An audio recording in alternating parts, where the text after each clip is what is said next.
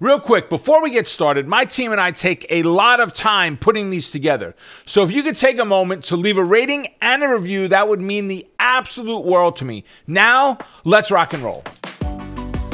Welcome to the Stock Market Millionaire podcast, brought to you by WealthBuildersHQ.com, where we talk about practical trading strategies, developing your proper trading mindset, and many of the failures and lessons we've learned along the way, all to help you become a better trader.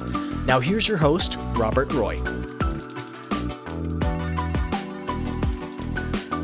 As of this recording in May of 2023, most traders and market watchers were expecting the Fed to halt its interest rate hikes. But now, Fed Chair Powell has indicated that they have not planned for a pause in the rate increases.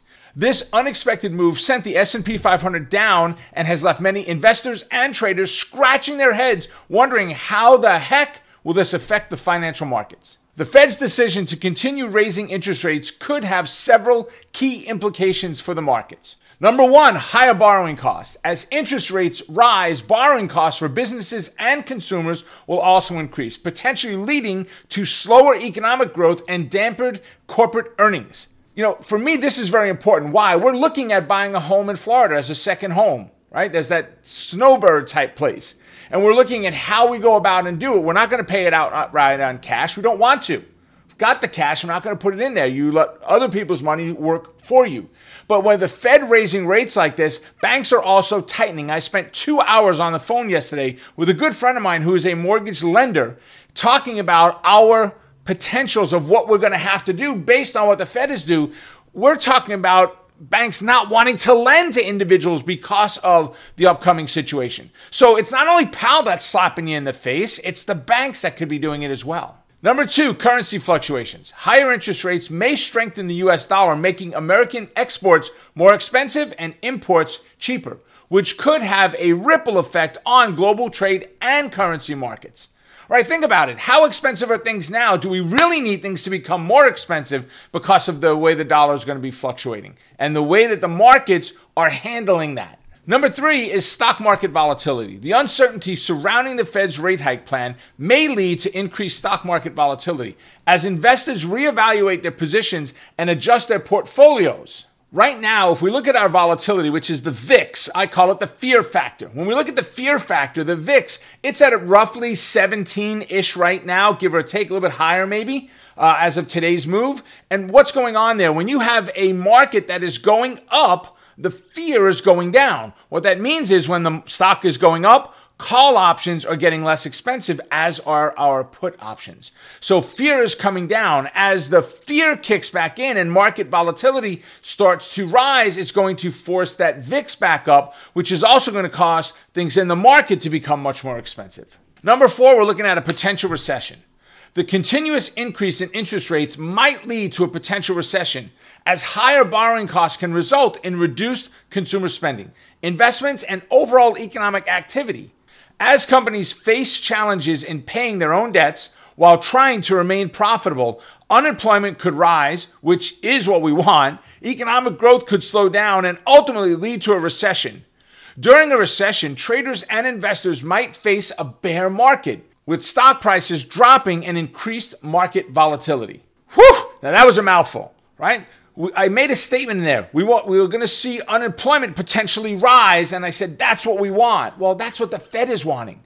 The Fed's model, which is very old, very antiquated, doesn't work well.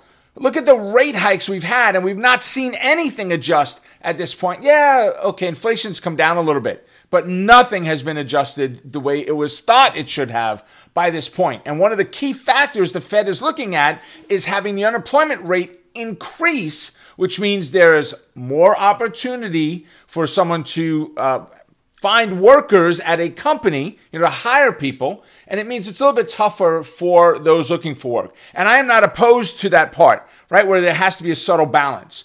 But the way we're going, my fear is we're going to stop, right? We're going to do what we do with interest rates, and all of a sudden unemployment drop is going to stop, or stabilization, and I think we could potentially be looking at a fall off a cliff where we go from a 3% unemployment rate, 2.5% unemployment rate, to 3, 4, 5, 8, 10%, back to 2009 numbers all over again. In the light of these potential market impacts, options traders should consider the following strategies. Number one is hedging your trades with options. If you don't primarily trade options, you can utilize options to hedge your stock positions, protecting your portfolio against potential losses. For example, if you buy put options, they can help offset potential declines in the value of your stock holdings. Number two, vertical spreads. Consider using vertical spreads, which involves buying and selling options of the same type with the same expiration date, but different strike prices. This strategy can help you capitalize on your market outlook while managing risk. Number three, volatility plays. Take advantage of increased market volatility by trading option strategies that benefit from changes in implied volatility, such as straddles and strangles. These strategies involve buying or selling both call and put options with the same or different strike prices and can profit from large potential moves in either direction. Remember to always manage your risk and stay informed about the Fed's decisions to adjust your trading strategies accordingly. And there you have it. While the Fed's unexpected continued rate hike plans may create uncertainty in the markets, savvy traders can still find opportunities by adapting their strategies and staying informed. Until next time, make it a profitable day. Stay focused on the quest to becoming a great trader. Keep crushing it, and remember, you're just one trade away. Thanks for listening to the Stock Market Millionaire podcast. In case you didn't know, we host free live trainings every single week. You can find those and more by visiting tradinglikeaboss.com. Check it out, and we'll see you at the next one.